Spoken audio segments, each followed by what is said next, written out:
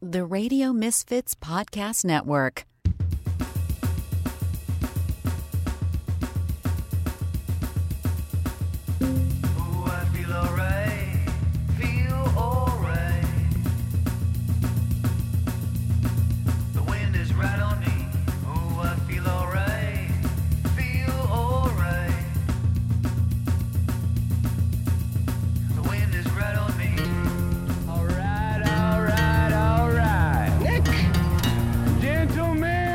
Your buddy, kind of guy you can drink beer with. Start your engine!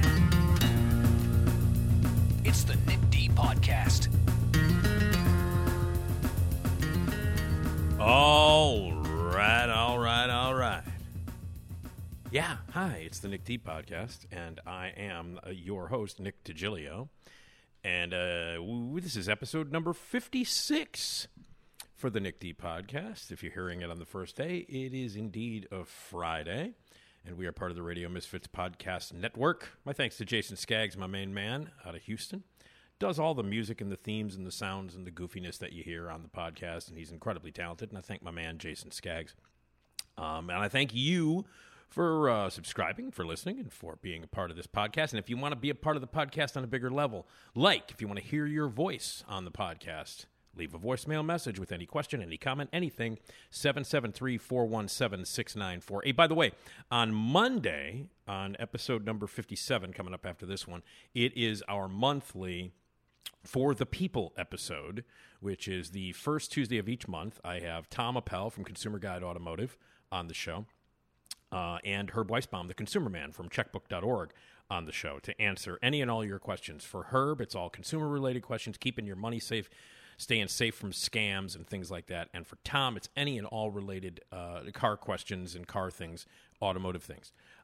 Both guys are incredibly informative, incredibly entertaining, and they will help you with any questions that you have. So if you have any car-related questions for Tom or any consumer-related, money-related questions, scam-related questions for Herb, leave them on the voicemail, and we will play them for those guys coming up on Tuesday's podcast. Or you can drop us an email. So any questions for the people, any car-related questions or concerns, any money-related questions or concerns, get them in now so that we can tell them and question and ask them to Herb and Tom, who will help you out, the most knowledgeable guys in the world. And it is for you. It's for the people. So leave those car questions, those consumer questions, voicemail, 773-417-6948. Email, nickdpodcast@gmail.com. So any car questions for Tom, any consumer questions for Herb, again, voicemail, 773-417-6948. Email, nickdpodcast@gmail.com. And those addresses, the email address and the voicemail number, those are open for every question, not just for Tom and Herb, but anytime you want to make a comment or you want to be a part of the podcast or give us some suggestions, anything that's on your mind, we want to hear from you. This is your podcast too. So leave those voicemails and leave those emails as well. My thanks to everybody at Radio Misfits. RadioMisfits.com is the home of many incredible podcasts, and I'm happy to be a part of that family. You can check my podcast out there and everywhere where you can check out podcasts on any platform. Please take the time to rate and review us. We want your feedback. Rate and review us on every platform, and check us out at RadioMisfits.com. Also, if you want to be a sponsor, if you want to advertise on this here podcast, lots of people listen. You will reach a lot of people. Just say, hey, I want to buy some time. I want to be a sponsor. I want to advertise. Check it out. Sales at RadioMisfits.com. Get in there now and be a sponsor, be an advertiser. Sales at RadioMisfits.com. So those are all the technical stuff there that's coming up. Coming up on the show, oh man, I'm very excited. Flashback Weekend is coming up. It starts a week from today, in fact. August 5th through the 7th at the Hyatt Regency O'Hare, the great, beautiful, incredible, huge, fancy schmancy hotel where we will be celebrating the 20th anniversary of Flashback Weekend Horror Convention. And one of the guests that's going to be there that weekend is Alex Winter, who is a terrific actor, who also is an incredibly talented guy, really creative, really unique, and also has become and is a great documentary filmmaker. He has made some incredibly good, informative, and entertaining documentaries over the years. But he's best remembered as an actor. You remember him. He's Bill from Bill and Ted, from the Bill and Ted movies. He's Bill from the Bill and Ted movies. You also remember from The Lost Boys and Death Wish 3, the TV show The Idiot Box, and the movie Freaked. Rosalie Goes Shopping. He's been in a ton of movies, and you'll love him. And he's an incredibly inventive and very, very cool guy. And I'm very, very excited to be talking to the great Alex Winter, who, again, will be making an appearance at the Flashback Weekend next weekend. So you can meet him, you could greet him, you could hang out with him, you can get your picture taken with him, get a professional photo op taken with him as well, and all kinds of great stuff. So Alex Winter from Bill and Ted is going to be joining me right after this segment. And, of course, the great Esmeralda Leon, who will also be at Flashback Weekend because she is co-hosting our very first live event associated with the Nick D podcast. Esmeralda and I will be on stage in the big grand ballroom at the Hyatt Regency O'Hare on Saturday, August 6th in the afternoon. Don't have the time nailed down yet. They're working on the schedule because there's so much stuff going on.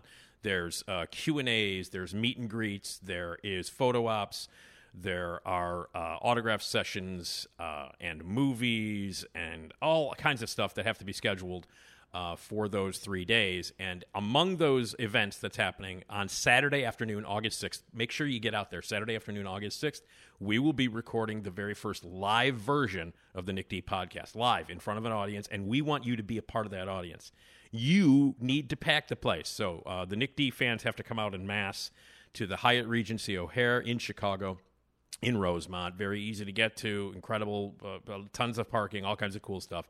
If you want to get a room, I think all the rooms are sold out. If I'm not mistaken, I think all the rooms are sold out. But if you want to come on a daily basis to check out the stars and all the cool events at the Flashback Weekend, we'd love to have you. But most importantly, get out there and be a part of the podcast. We are going to do, we'll be up there for a little over an hour.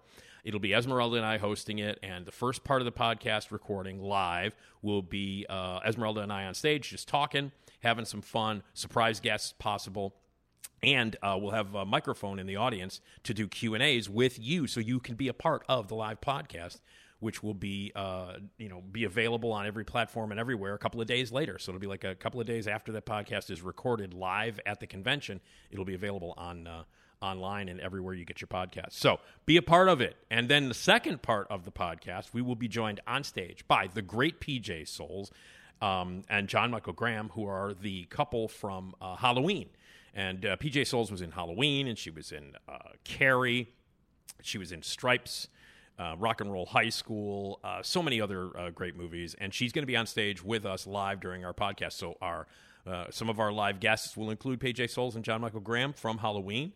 Esmeralda will be there. You will be there. And we want you to be a part of it. And the whole weekend is a blast. It's unbelievable. You will never have more fun with movie screenings and all kinds of fun and tons of celebrities, including Robert Englund, who is obviously Freddy Krueger, Heather Langenkamp, and a whole bunch of other people from the Nightmare series. Robert Carradine and Donald Gibb from Revenge of the Nerds are going to be there. I mentioned Alex Winter from Bill and Ted. Steve Miner, a terrific director who directed Halloween H2O. He directed Lake Placid, the giant alligator movie. He directed the movie House. He directed Friday the 13th Part 2 and Part 3 in 3D. There will be movie screenings and all kinds of really cool events. An incredible vendor room where you can spend a ton of money on incredible, cool, horror-related and genre-related stuff, from T-shirts to CD to DVDs to Blu-rays to action figures. Every possible item that you think you can spend your money on, and you will, is available in the giant, really cool vendor room. Tons of celebrities signing autographs.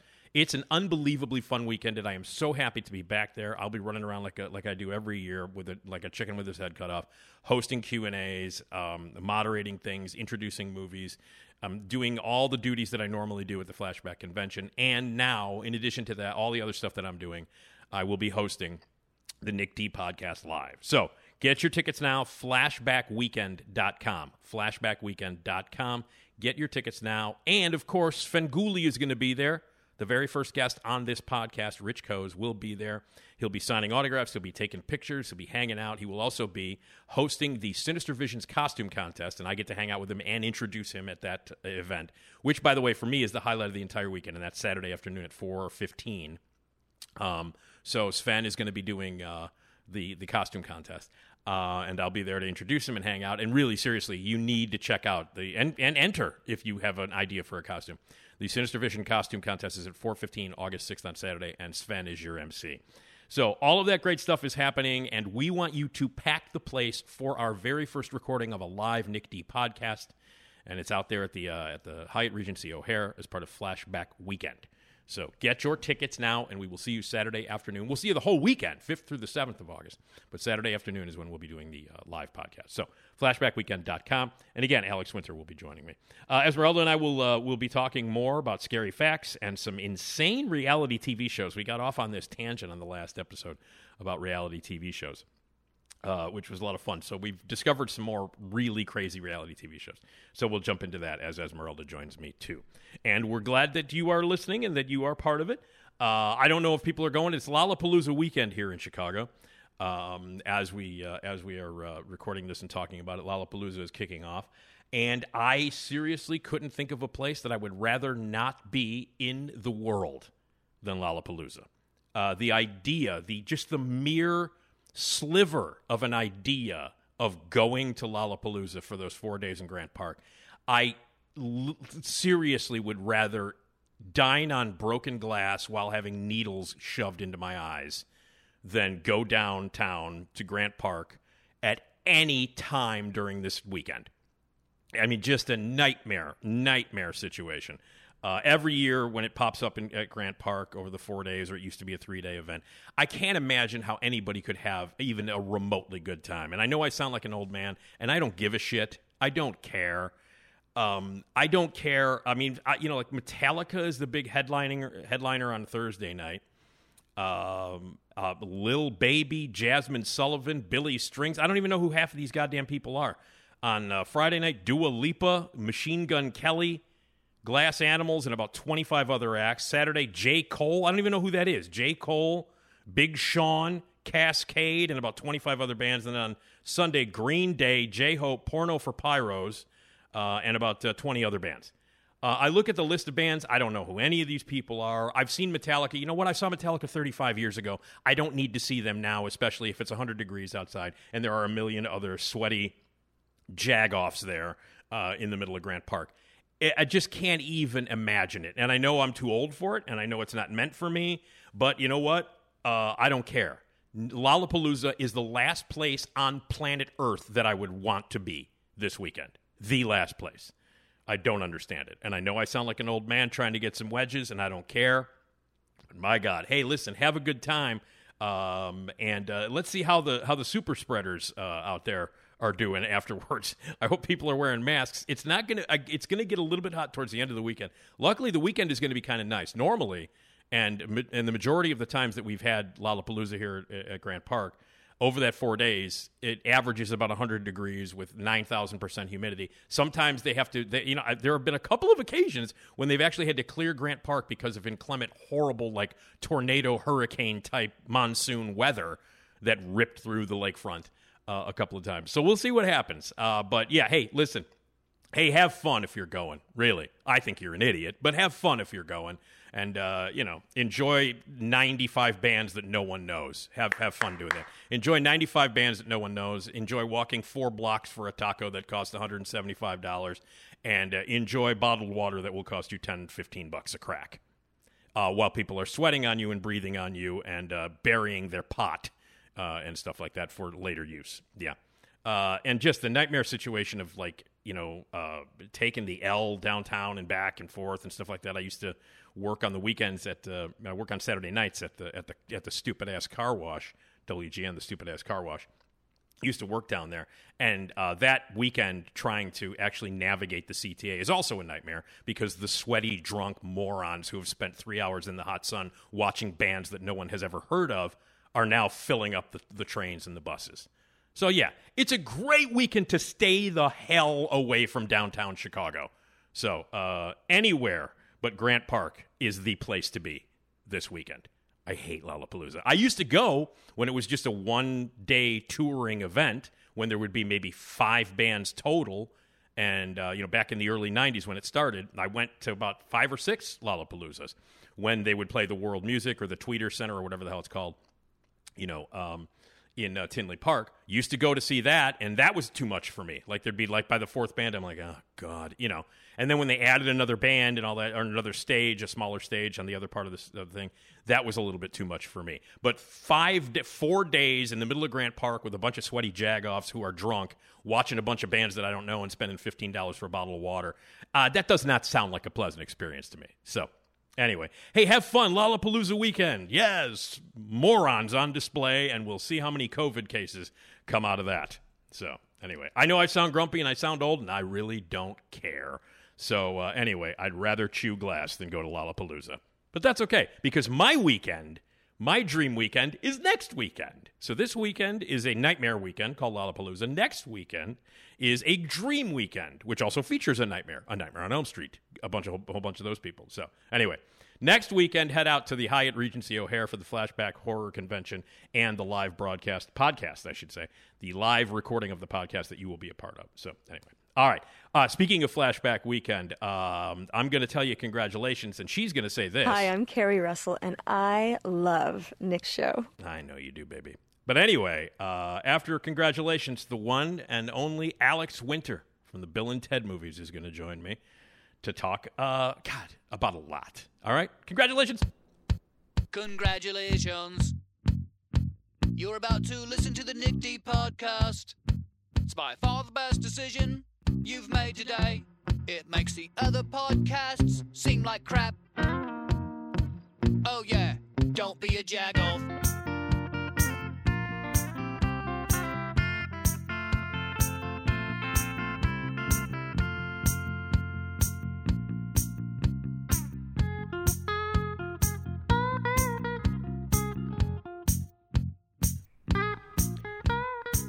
Flashback Weekend is coming up. Flashback Weekend Horror Convention here in Chicago. It's the 20th anniversary. It's going to be an incredible celebration, an unbelievable weekend. I have been with it since the beginning as a moderator, a host, do the Q&As, introduce screenings, all kinds of stuff. I'm basically there all weekend running my ass off, and it's a blast. And this weekend, it starts next weekend. In fact, a week from today, August 5th through the 7th at the Hyatt Regency O'Hare, flashbackweekend.com for your tickets. A lot of amazing people are going to be there, including my guest here on the podcast that I want to welcome, the great Alex Winter. Alex, thanks for doing this, man. Thank you. Yeah. Thank you. Much appreciated. I'm a huge fan, and of course, I do want to get to a lot of the stuff, including obviously the Bill and Ted movies and Lost Boys, and things like that. But I want to dive into some other stuff if that's cool. Okay. Can we talk about the Idiot Box, please? Sure. Okay. I'm always happy to talk about the Idiot Box. Yeah. I love that show, man. I love it. It was insane. And your partner, who you in fact moved to LA with, is Tom Stern. A lot of the stuff you did and still continue to do. He was your partner for a long time in terms of like filmmaking, directing, writing, creating, all that stuff. Can you tell me a little bit about how that partnership started?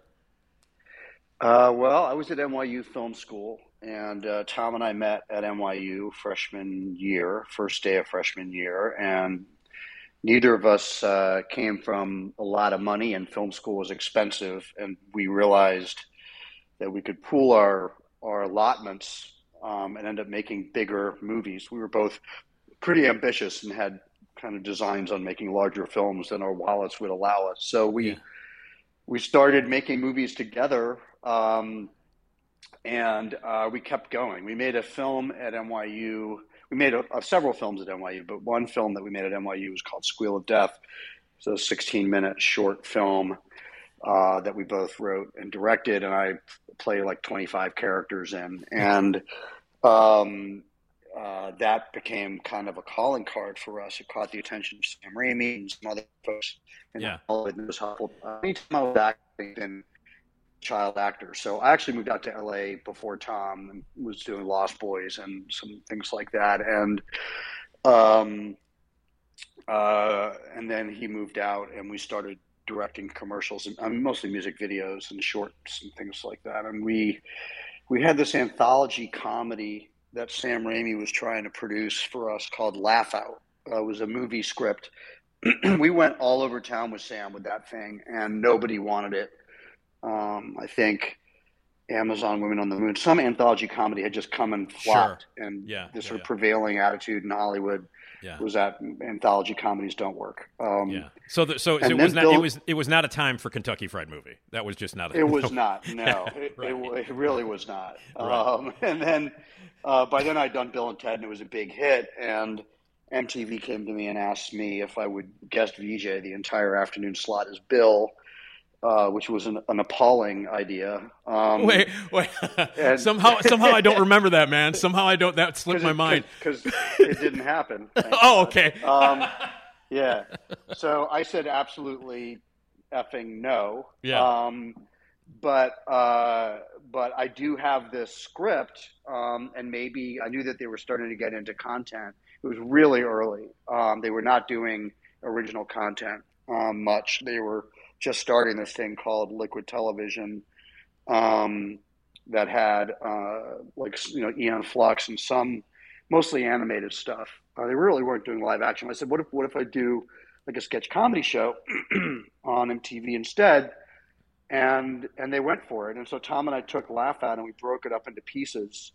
And Tim Burns came in, who was went on to write Freaked with us. And we sort of pooled all the actors that we were working with in short films at that time. And we made the Idiot Box for like no money, but we had complete creative control. And it did very well on MTV. It was a big hit for them. And it was great for us. It sort of launched our career.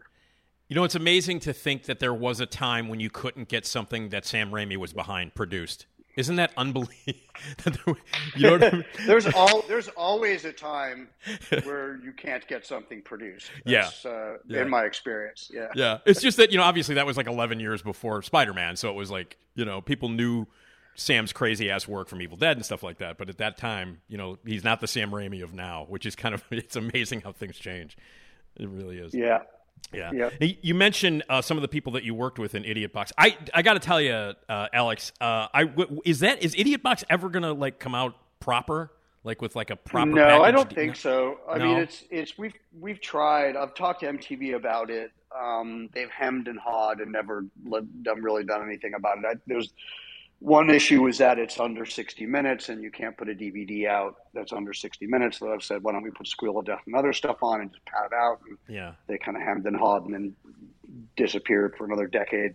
Then they launched MTV.com. I was like, why don't we throw it on that? It'd be easy enough. Just digitize it and stick it up on the platform.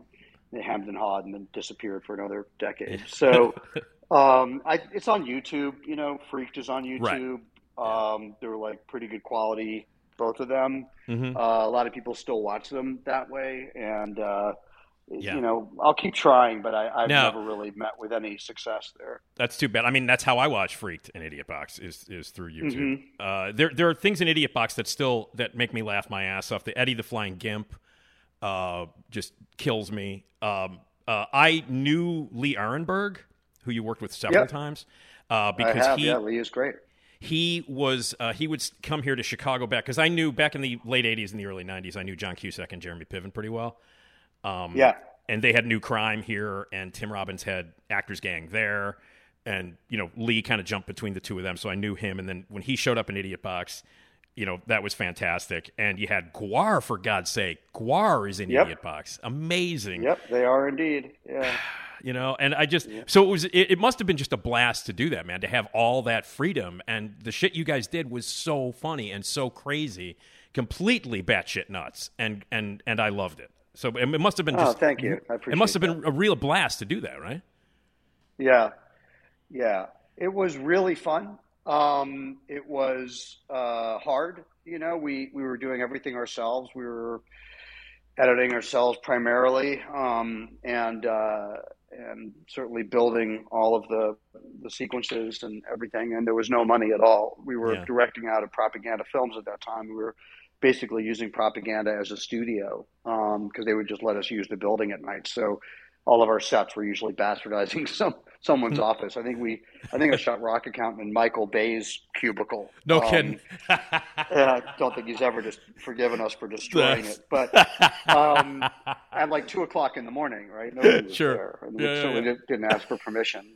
Damn My Eyes is shot in the middle of the floor at propaganda. So we were like the bastard punk rock kids, like Fincher and Bay and all these folks were directing like the big stuff, and we were like directing the no budge stuff. So it was fun. I was really young. It was the beginning of a lot of stuff, and I was acting a lot, and it was we went on and did Freaked, and then we went our separate ways, and I started directing independently, and did Fever after that, and the whole mess of stuff.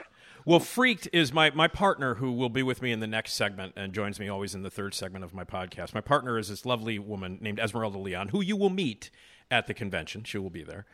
One of her favorite movies ever in the entire world is Freaked, and she will freak when she meets you.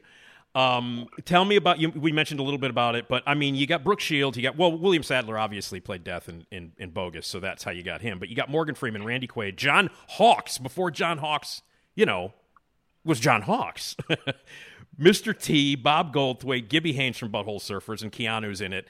How did you get those people? And I mean, that again must have been like a real thrill because the result is hilarious. It's a real thank you.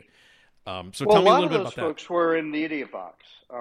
John Hawkes and I met on a Percy Adlon movie called Rosalie Goes Shopping that I acted in, and by the way, I love that movie, dude. I love that. Oh, movie, great! And you're great in that. You. And I'm a big fan of Baghdad Cafe too, which is also great. Yeah, he's great. He's a really good filmmaker. But we met on that, became friends, and he started doing some of the stuff with us. Lee Ehrenberg was already doing short films with us before we even got to the Idiot Box, and then he was in the Idiot Box, and then he was in Freaked. A lot of the Freak for us was kind of the Idiot Box movies. So Tim Burns came on and wrote it with us, and a lot of people were involved in that. I mean, the big score for us was really getting Randy Quaid to play Elijah. We had gone through a bunch of names, and it was really hard to find the right person, and he's so incredibly good in it. And he always seemed game to me. You know what I mean? Whenever I see Randy Quaid in movies, it's like he's a dude that seems game. Like, yeah, hell, I'll do it. You know what I mean? Yeah, I mean, he's very, he was very, very particular as well, though, in terms of kind of his taste and how he approached the role. He was very serious, not in a self-important way. Just he took his craft very seriously. Spent a lot of time figuring this guy out. We were so happy with his performance and how he came at it, and then to get Mr. T and Brooke Shields and some of these other folks was pretty great. But a lot of the folks that are in the film are people we had worked with before. Right.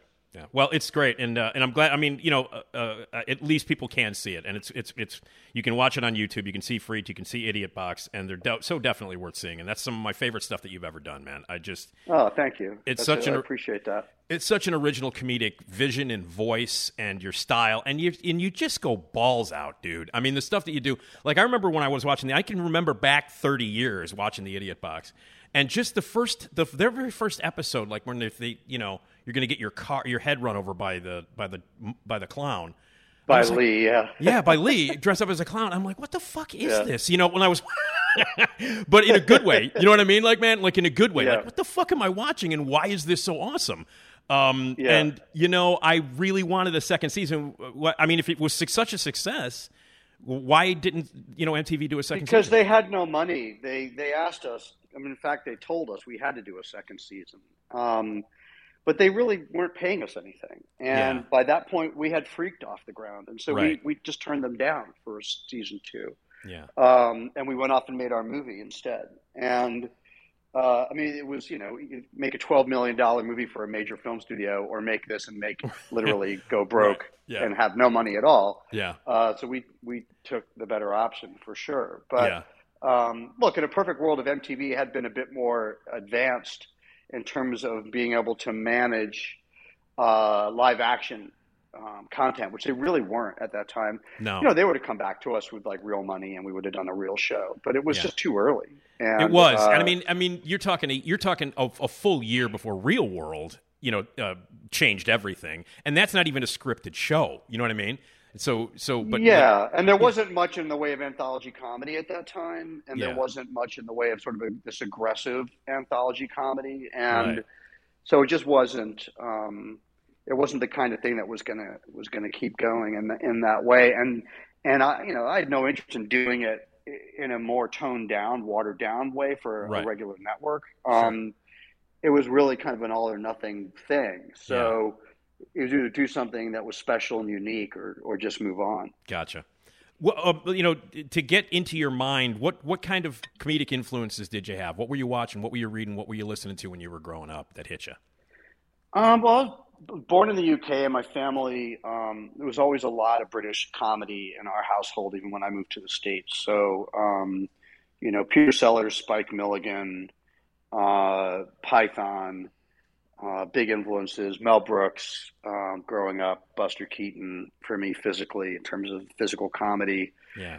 I loved what I got into makeup effects and prosthetics when I was really young. In St. Louis, I started. My parents were dancers, and I was doing theater at that time. So I would go to the makeup department at the college, the university my mom worked at, and then I started going to the actual effects houses in St. Louis and getting latex and starting to create like prosthetics. I was really into Dick Smith and all that. Yeah. So it was sort of this collision of like extreme character-based comedy, which is what Python was doing, like what Terry Jones did with Mr. Creosote, things like that was stuff that I really loved. And Mel Brooks would do that sometimes. So I think that was it. And then as I got older, sort of getting into more of the kind of punk rock and kind of 60s influenced comedy and art, R. Crumb and EC Comics, and the collision of like EC Mad, and then into like Zap and some of those. Yeah. So, and that was what was interesting for me, was when I met Tom at NYU. We had very similar sensibilities, and we had similar influences, and that's what kind of, I think, led us ultimately to making Freaked, which was like once Tim Burns came into the mix, and he had his own stew of influences, and it's really, I think, the creative vision of the three of us, mostly, that kind of slammed all these things together to make that work.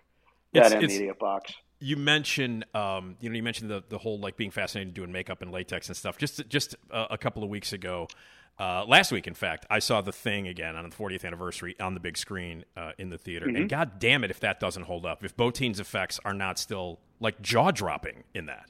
But they're so imaginative. They're incredibly well executed, but they're so imaginative. And I think that the thing with movies is it's so much about committing to a tone, and when a director commits to a tone and actually delivers on it beginning to end, those movies are timeless. I think those are the movies that you can watch 20, 30 years, 40 years later. Yeah. And The Thing for me holds up as well, because Carpenter's tone is so specific, and he does not waver from it at all, and it just works. Totally. Yeah.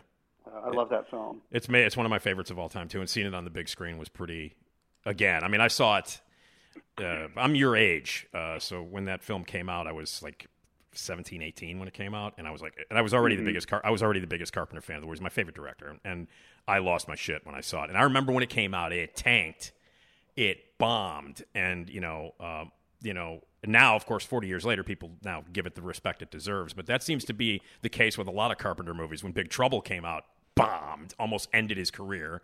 And, then years later, people are like, oh, yeah, that's a great movie. It's like, where were you 40 years ago? You were going to see E.T. Yeah. That's where you were, So, but anyway.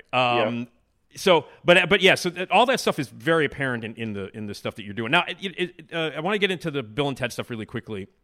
When you did Bill and Ted, the first one, you did Bill and Ted's Excellent Adventure, any idea that it was going to turn into what it turned into? Oh, none at all. It's a little ramshackle movie made on a low budget for an independent studio, with first-time everything, first-time writers, first-time directors, first-time stars.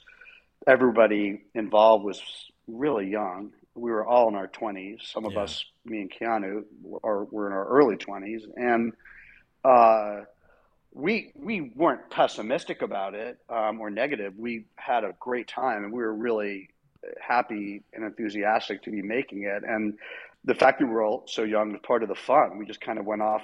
Nobody was watching us. So we went off and did our thing. Right. And made a film that we wanted to make the way we wanted to make it, and didn't have any expectations at all, and then the film was shelved. So we thought it was, for a long time, we thought it was never going to see the light of day. It was sat on a shelf for a year. And at that time, Orion was going through a bunch of crap at that time too, right? Yeah, but Orion didn't have the movie. It was made by De Laurentiis. And, okay. All right. And then De Laurentiis went bankrupt. DEG, that particular company, went bankrupt. And then it sat on a shelf for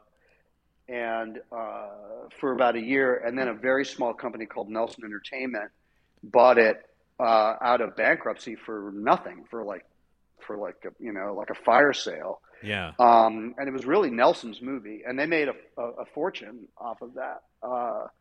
And the second one was more of the Orion movie, and that had similar issues as well, but not, thankfully, to that extreme.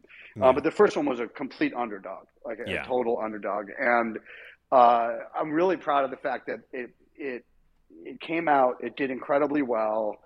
It hit the zeitgeist in a way that none of us expected. And then when we had the opportunity to make a second, I'd say primarily the four of us, Chris Matheson, Ed Solomon, the two writers, Keanu and myself, were pretty adamant about not making some lame cookie cutter sequel. Just said, you know what, screw it. We swung for the fences on the first one, and now we have a little bit of cachet. Let's swing for the fences on the second one and make something that's not at all like the first one and not at all what anyone expects. And I was like, and I want to get into some prosthetics.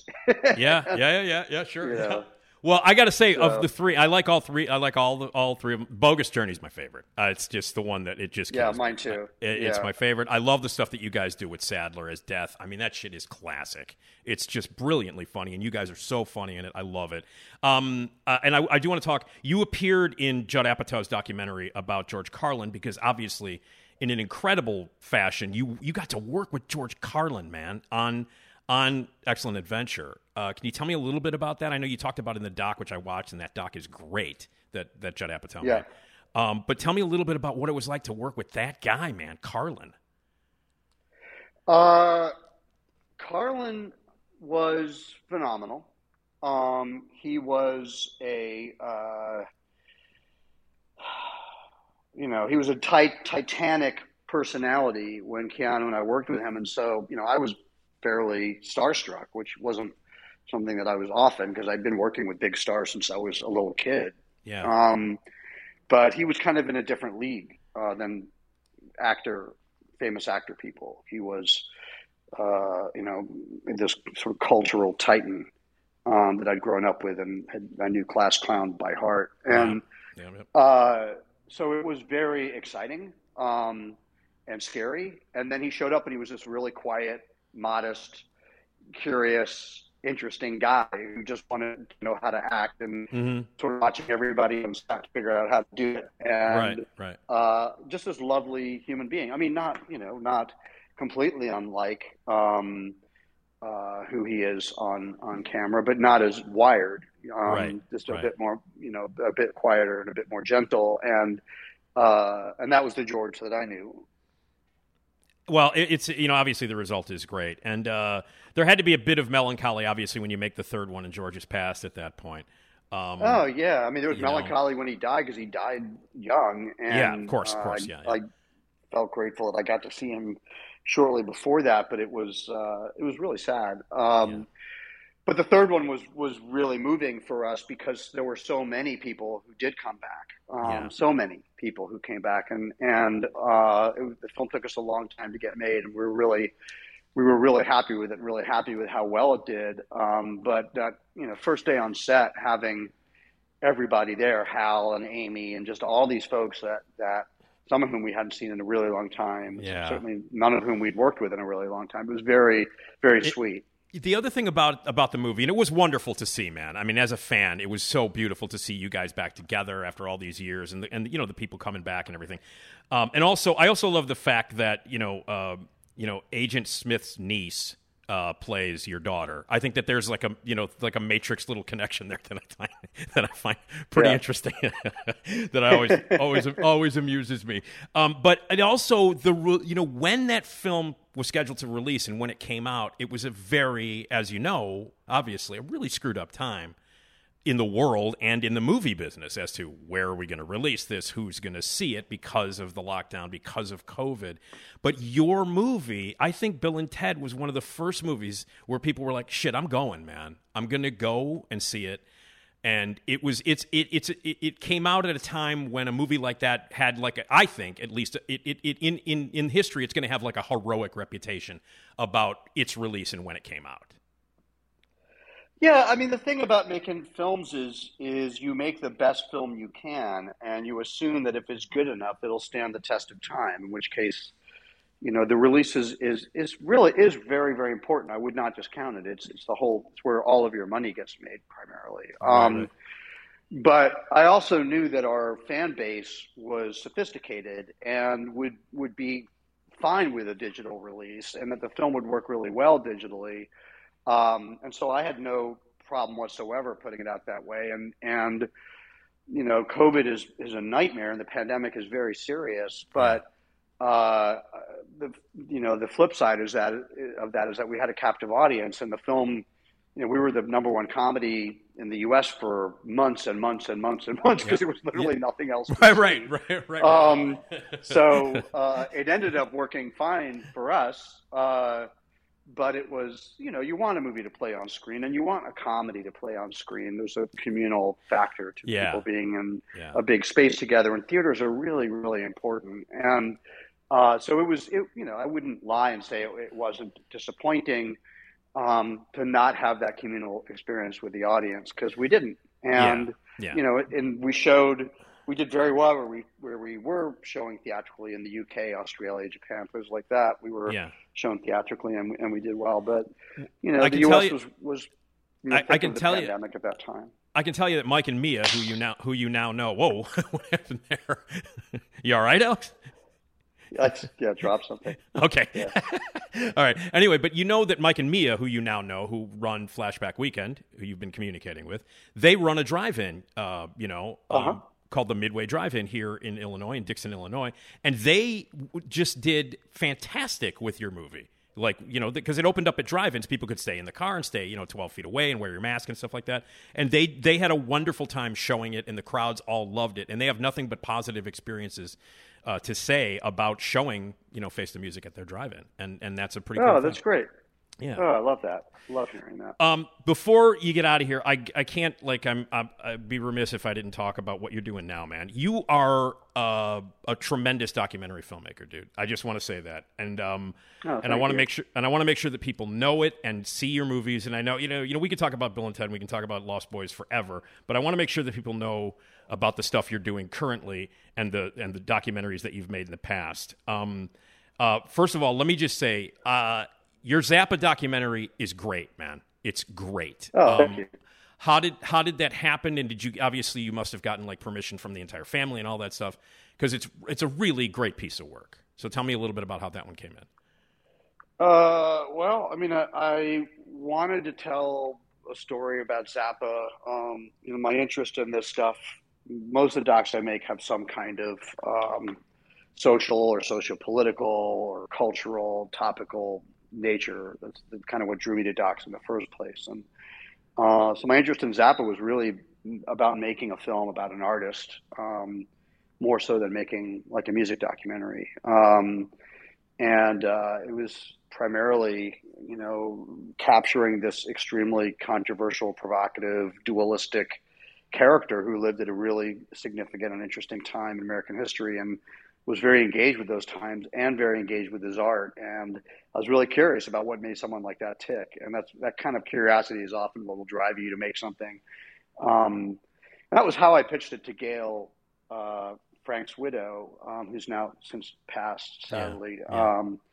I just was like, look, I'm happy to, for you guys to say no, but my interest in this is really specific. I don't really want to make a rock god movie as much as a film about art and making art and trying to make art when the politics around you are insane. And and she really liked that idea. And so that was really what gave me the way in. And then she gave me access to the vault, and we were off and running from there. It was I guess all end to end. It took 6 years of my life. So it was, it's kind of no joke. Yeah. Well, I mean, the result is great, man. It's a tremendous documentary. And where can people, just to let people know, if Zappa's out there, where can people see it? Because it should be seen if they have not seen it. It's kind of everywhere. It's on Hulu. It's on Amazon, iTunes. It's all over the place. It's really easy to see digitally. And it's called Zappa. So the people, it's an easy title. Zappa. It's an easy title to remember. I do want to mention, you mentioned, you have sort of a commonality in some of the docs that you do. What is it about technology and the internet and the web and all that stuff? And you jumped in on that stuff very early on. You showed an interest in that kind of, that tech, that internet stuff and the web stuff very early on. What is it about that fascinates you so much that you've made, a few pieces about it? I got interested in technology pretty early, both computers and then the internet pre-web was interesting to me. I started getting involved in pre-web internet communities like IRC and other BBS Usenet networks. And the growth of community there was really interesting to me. But it also seemed very clear that it was going to shape culture in a lot of ways, both good and bad. And that has been of great interest to me. It was sort of what led me to want to make documentaries in the first place. And so I've done 3 or 4 docs in the tech space. I've just finished my 4th, I guess, with the YouTube doc, which we just premiered at Tribeca a month ago, and will be out later this year. So sort of looking at the growth of online communities and how that shapes the regular world and like what impact it has been of huge interest to me. And of course, it's something that's driving a lot of humanity at the moment. So it's a serious topic. Yeah, it is, and it's what you do incisive work, man, and you learn from the stuff that you see, like downloaded, deep web, trust machine. I want to mention that you mentioned the YouTube effect, which is your latest. Congratulations on the reception that it got at Tribeca, man. And thanks. Is it gonna? What are we looking at release wise for that? It'll be later this year. I'll post that info as I have it. We're just working that out now. So it's exciting. Yeah, I'm really excited to get this one out into the world. Well, cool, man. All I can say, man, is that it's been I've been a fan of yours for a very long time, and you and I are of the same age, and we have very similar sort of tastes. Like my dad at 9 years old, I remember this very specifically, Alex. Very quick story here. I was watching, if I'm not mistaken, Welcome Back, Kotter. And my dad came in the room, and I was laughing my ass off. And my dad said, "Listen, Sunday night at 10:30." We're gonna watch PBS, and I'm gonna show you something. My dad's like, I'm gonna show you something that you should be laughing at instead of this shit. And that's when I discovered Python, and it was because of my dad. My dad was like, you are not gonna watch this Cotter stuff. Here's Python, and everything kind of changed after that. And I'm way into horror movies. Obviously, I wouldn't be a host at this Flashback convention if I weren't. So you and I have a lot of the same interests, and your sensibility is very similar to mine. And I just want to say it's great to watch you act. It's great to watch you do what you do. And I am really thrilled every time a new doc comes out that you direct. I think you're phenomenal, man. So. Oh, great. Thank you. And I'm back under the prosthetics for a new film that we're shooting this summer, which will be fun. So cool. There's more craziness coming down the road. Cool. Well, listen, Alex, you're gonna have a great time. This is your first time at Flashback. Do you like doing the Do you like doing the cons? Is it a fun time for you? Yeah, I do. I don't do that many. I do maybe one a year. And it's actually really fun to engage with the fans directly in that way. Especially now that COVID is winding down a bit, but it's been I've been around a while. I've been doing this a while, and so the fans I have, some of them go back quite a ways. Lost Boys and before Lost Boys. So you got a lot of Death Wish 3 fans out there, Alex. I do, believe it or not. I mean, I did back in the day. Then that went quiet for a while. Then I guess the internet being sort of the regurgitator of all culture for good and ill. I've now got a whole new crop of Death Wish 3 fans that have resurfaced into my life. I guarantee you, you'll have a big faction of that at Flashback. I've been to a lot of conventions, and I'm not saying this because I work for Flashback and I'm going to be there all weekend doing the Q&As and stuff. It's the best con that you'll ever go to, and because they treat the people right, great. you're going to have a great time. And they've got photo ops just for Great. people who are listening. They got photo ops. You can get a picture taken with Alex at the phone booth as a photo op, and you'll be there all weekend. There's going to be a Q&A and all kinds of cool stuff, and you'll be there all it'll weekend. be fun. Yeah, it's going to be a good time. I really want to thank you, man. I've been a fan for a long time. It's special that you joined me on the podcast, and I'll see you, man. I'm going to come up and say hi, and we'll hang out a little bit at the con next week, dude. Sounds good. Look forward to it. Okay, Alex. Thanks, buddy. Okay. Talk to you soon. Bye-bye. Esmeralda, yeah. Esmeralda Leon, yeah. Esma, I'm talking about that Esma. Esmeralda Leon, yeah. Esmeralda, yeah, yeah. Oh, Esmeralda Leon, yeah, yeah. Get yourself some Esma. Love me some Esma. Esmeralda Leon. Yeah. Esmeralda. That's right. Esmeralda. You hear that funky theme, you know it's time for Esmeralda Leon. Hi, Esmeralda. Hi. Hey, just had a fantastic conversation with Alex Winter. I know you're a fan.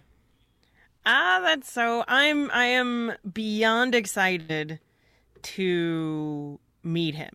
Even if not even if I meet him, even if he's like across the way.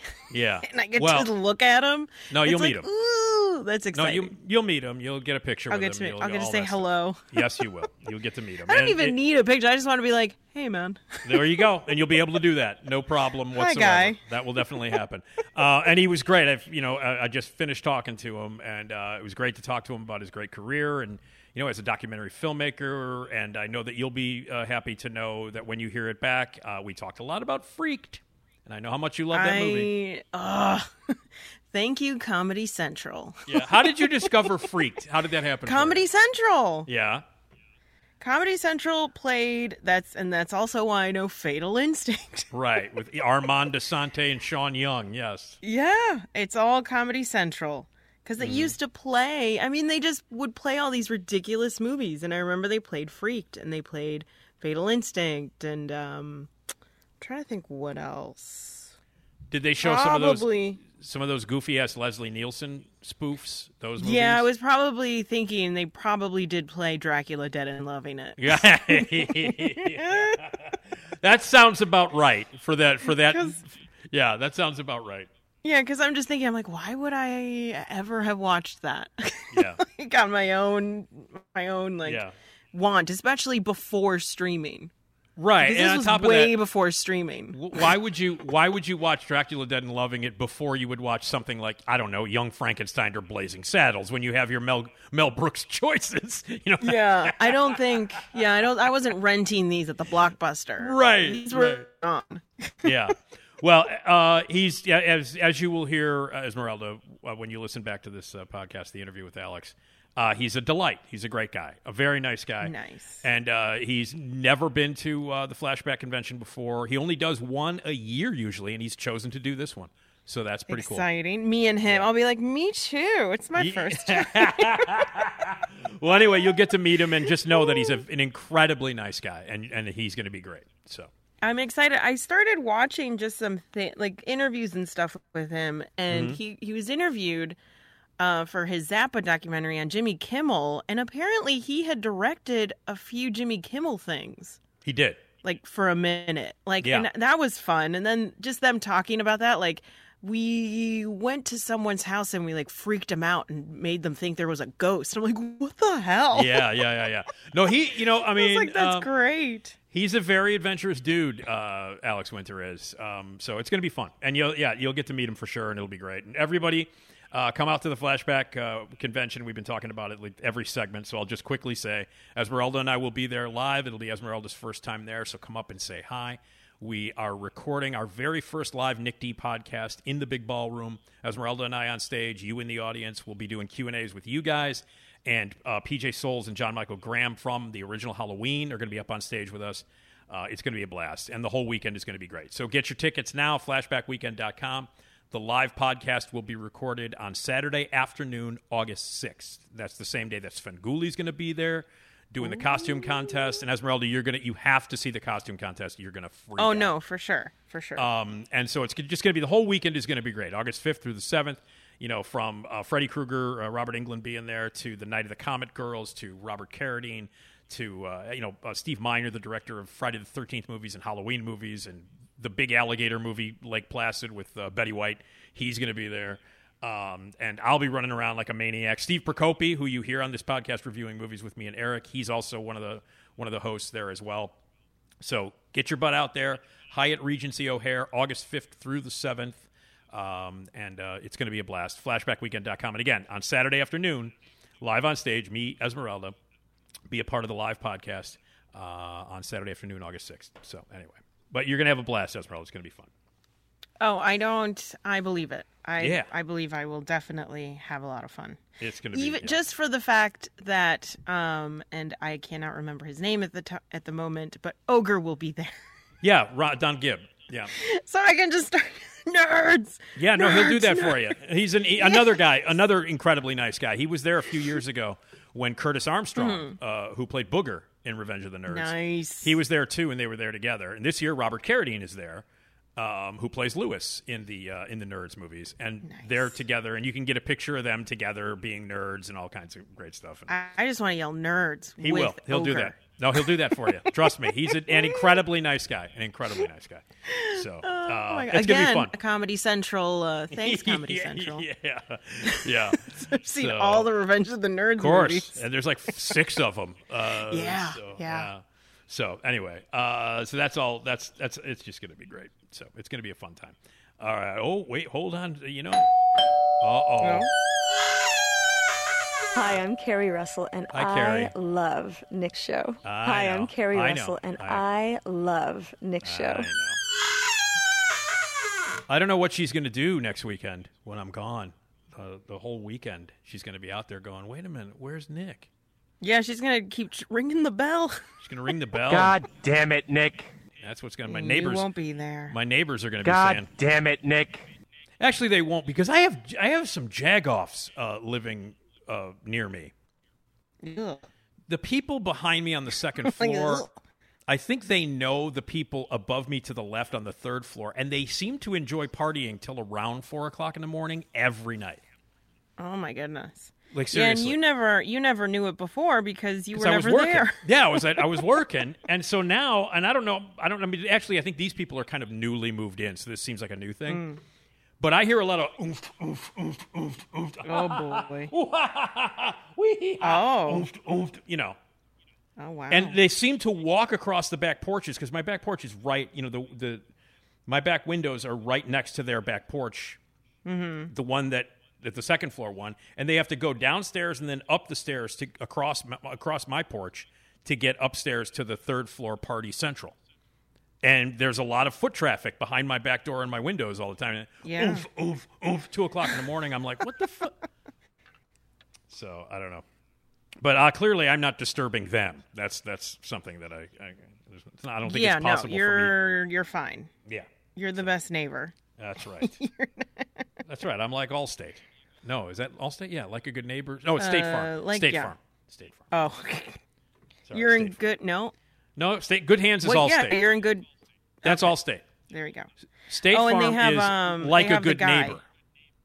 Allstate is the guy from 30 Rock. Hey, dummy.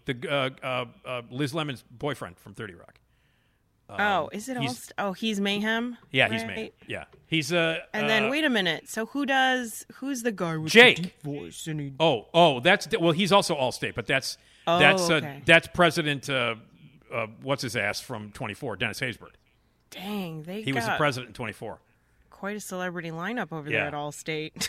But I love the guy. I'm blanking on his name. Dennis something is his name. The guy who plays Mayhem.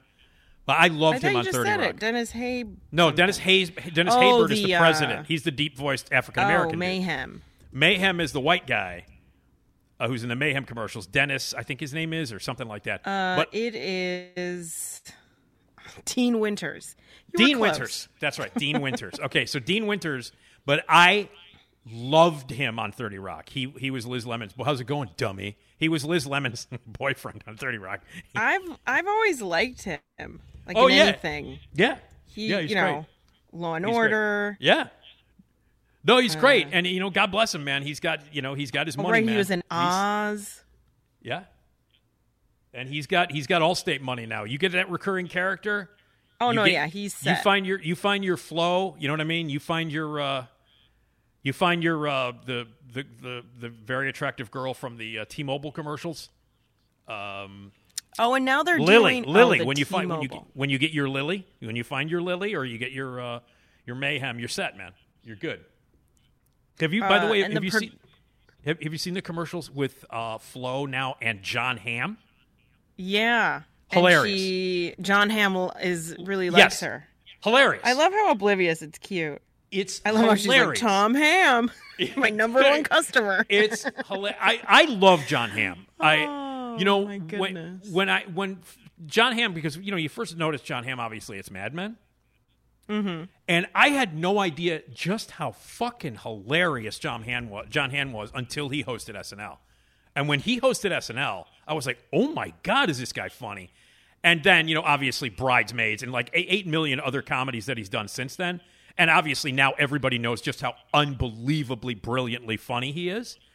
But that first time, I'm like, oh, the dude from Mad Men, Draper from Mad Men is going to host? That'll be hilarious. And he was great. Because let's see. He didn't really...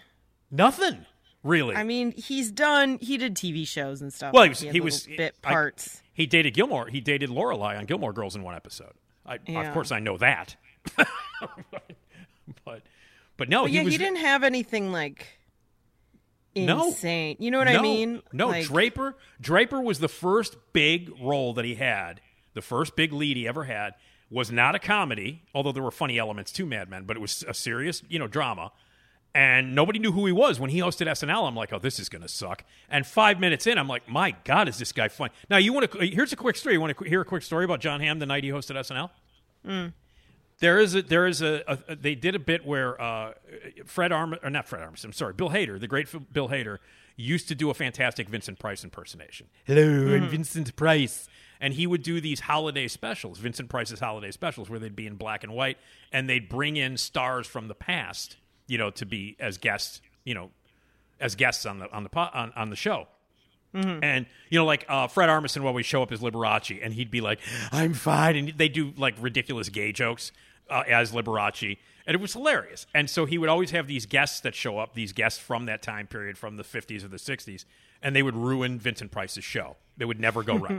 Mm-hmm. And so the night that John Hamm hosted, they did the Vincent Price side. It's the Halloween special. And so Bill Hader, I wonder who's at the door. Could be a trick-or-treater. And he opens it up, and it's Kristen Wiig as Gloria Swanson. And that alone was brilliant as Gloria Swanson. And John Hamm as James Mason. And James Mason, and he does this. Right. I think I saw that. And it's like, say, Price, where are the whores? You know what I mean? Like, and so he's like doing this James Mason, and this amazing spot-on James Mason, and it was hilarious. And it's I had 2 old fashions on the way over. So he's killing it. And the backstory is that it was originally written and in rehearsal and dress. In dress rehearsal that they actually film in front of an audience and dress, mm-hmm. It was Dean Martin he was doing. So it was written as Dean Martin, and he came out and he would do Dean Martin and blah, blah, blah, and it went over okay. And then the writers threw this at him after dress, which means an hour before the live show. They go, hey, the Dean Martin thing, we're not liking it as much. I think it would be funnier. We'll change some of the dialogue. We want you to do James Mason. You think you can do a James Mason? And he's like, I've never done James Mason before in my life. This is an hour before the live broadcast. And they're like, just do James Mason. He's like, okay. And so when you watch that sketch now, when it's out there, you can watch it because it's brilliantly funny. It's Vincent Price's holiday special with James Mason and Gloria Swanson. That's what you can look it up when you YouTube it. Just know that an hour before that, he'd done the sketch a bunch of times as Dean Martin. So they threw new dialogue at him, and he had to come up with a James Mason impersonation before that. An hour. Mm.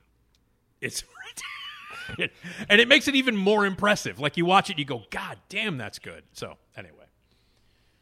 How the hell did we get... Oh, we were talking about the insurance commercials. That's right. Yes. That's right. John Hamm. That's right. And then there's the Toyotathon lady. Yeah. What's her name?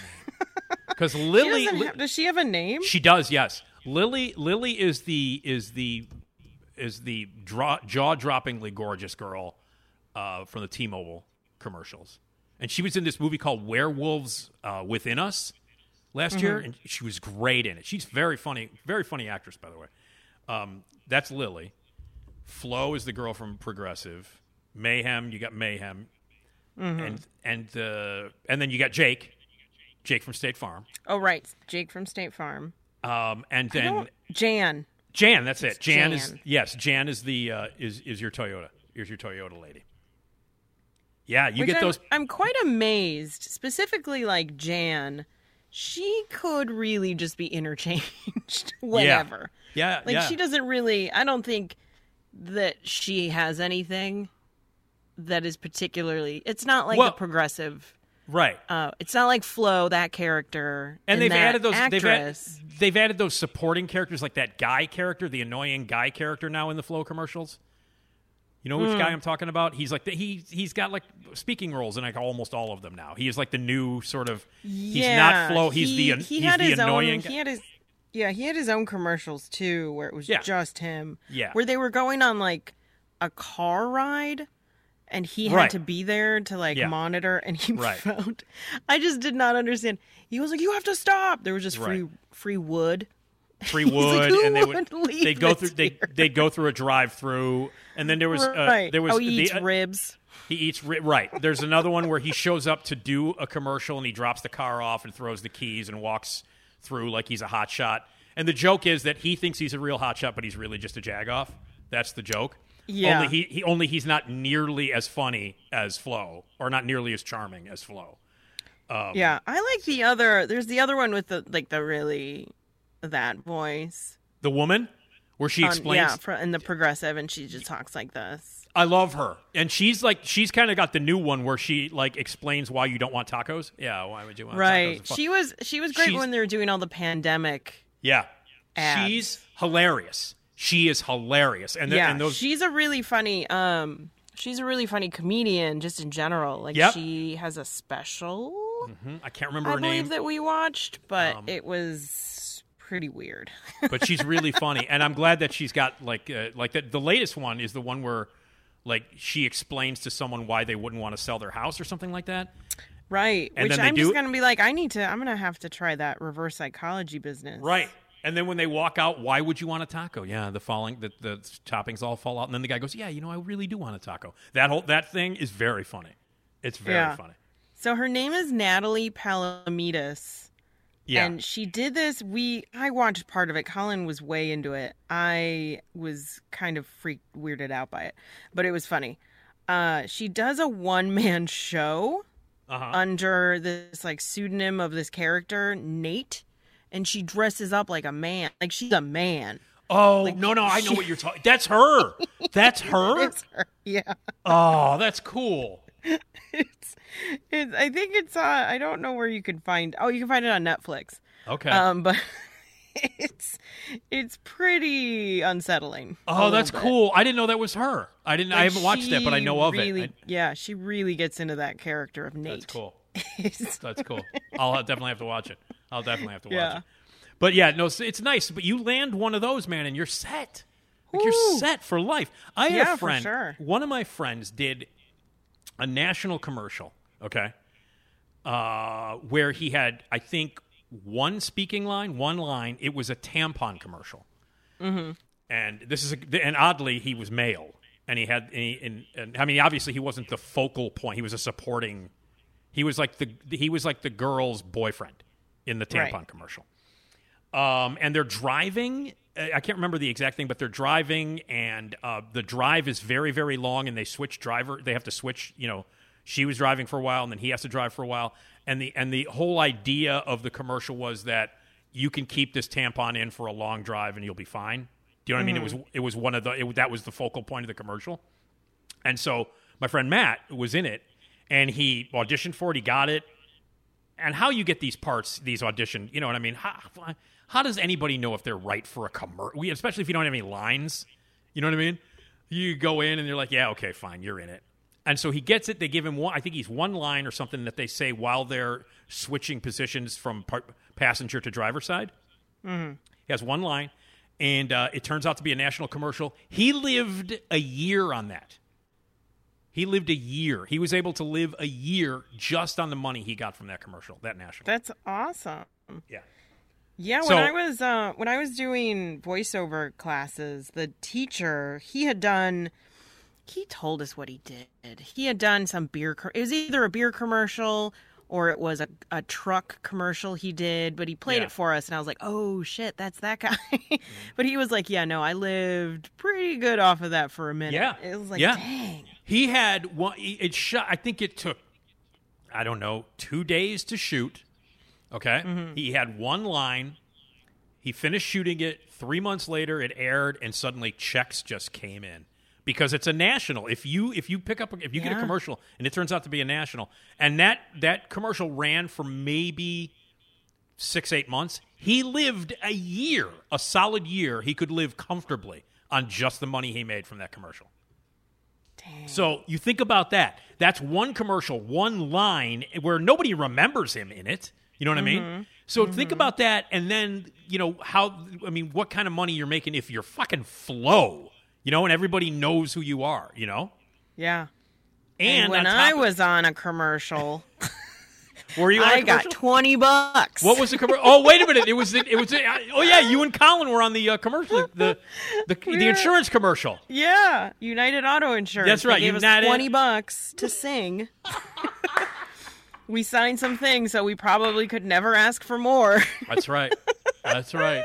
It's funny. But we really were funny? at a food truck festival, and we needed cash. He had mistakenly given donation to like the entry, and I was like, no, bye.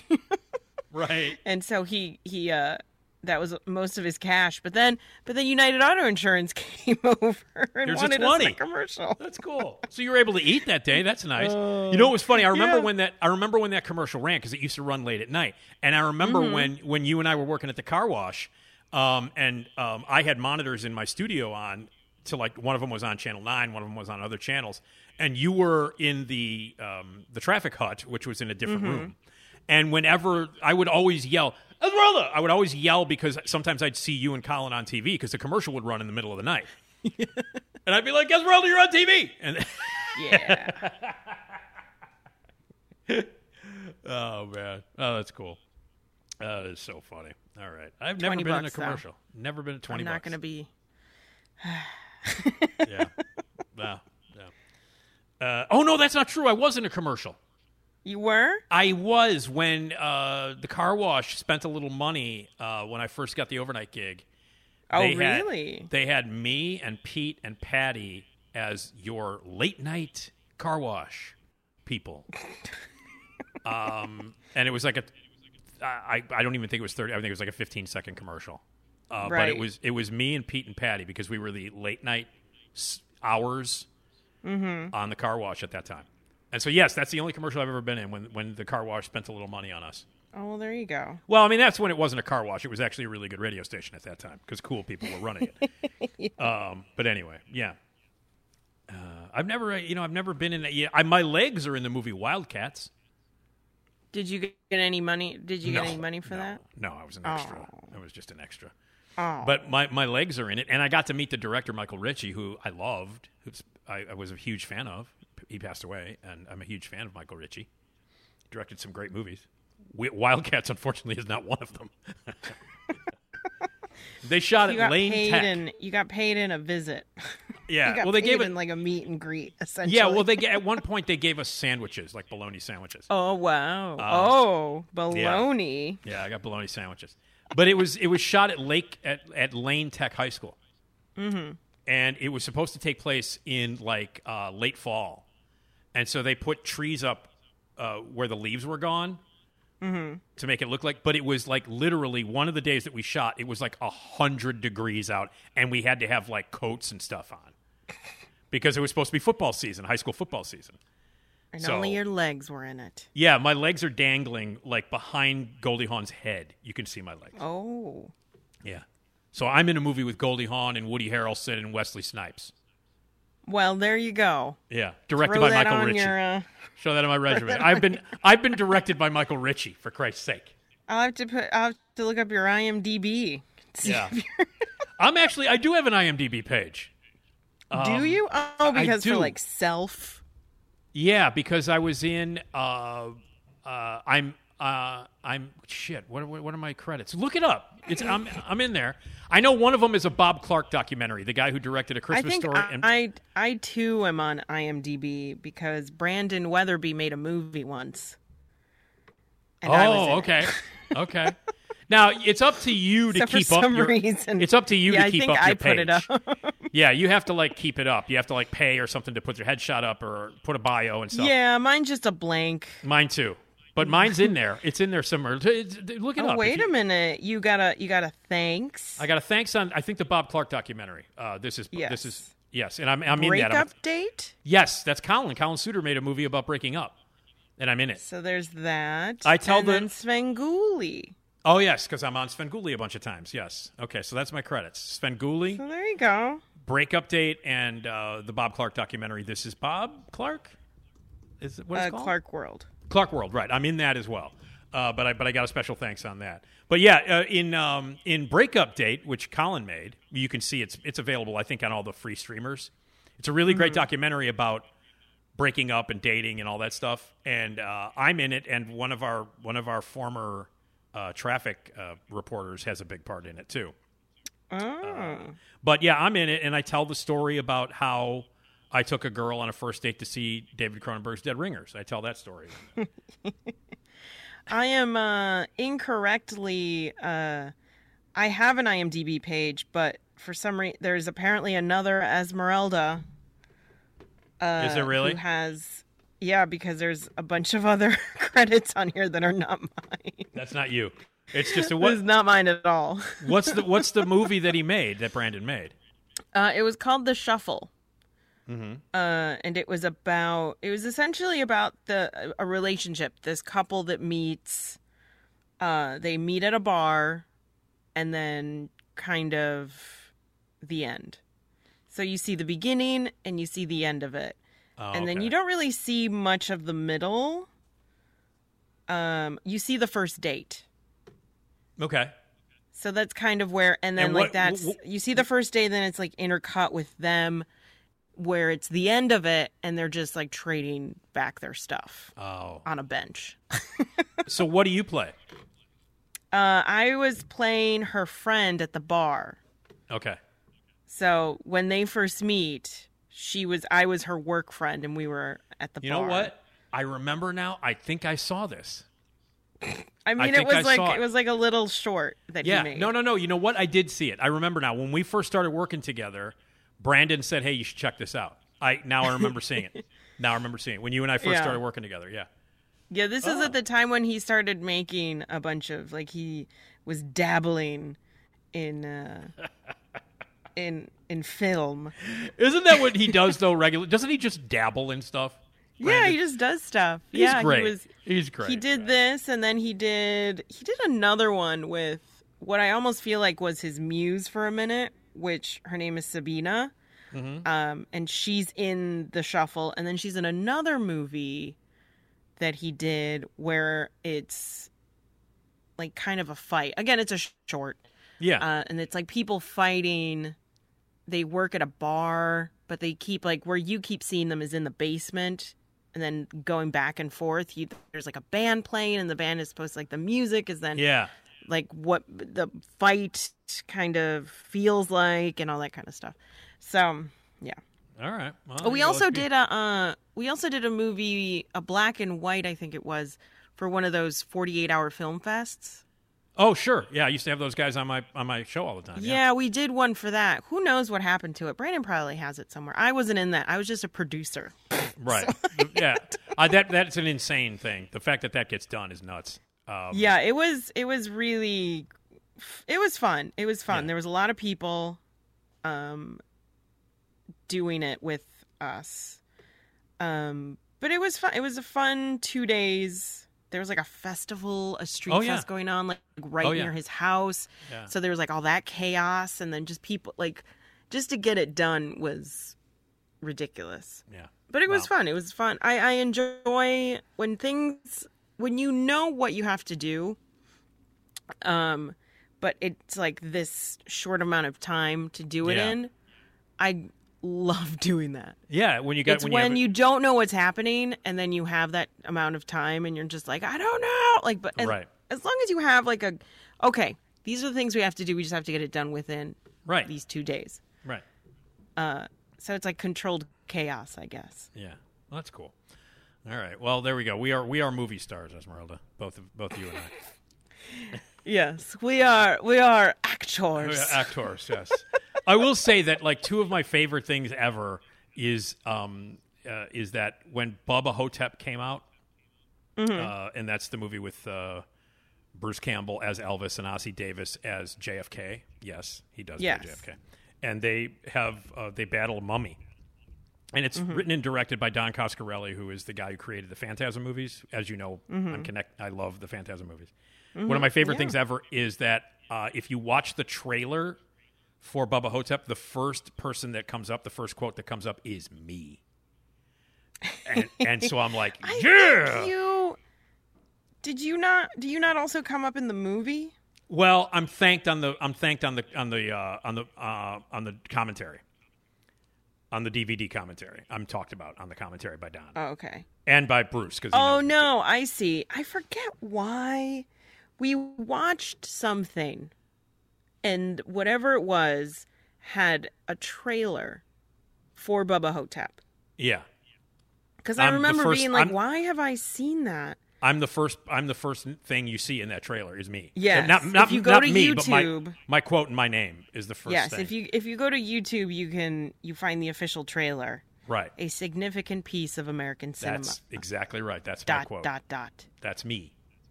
That's me. What did you say after? I'm always curious. Like, what are the 3 dots? Like, what did you say? I just continued to praise it as like a hilarious and funny and brilliant with, like a career performance by Bruce Campbell.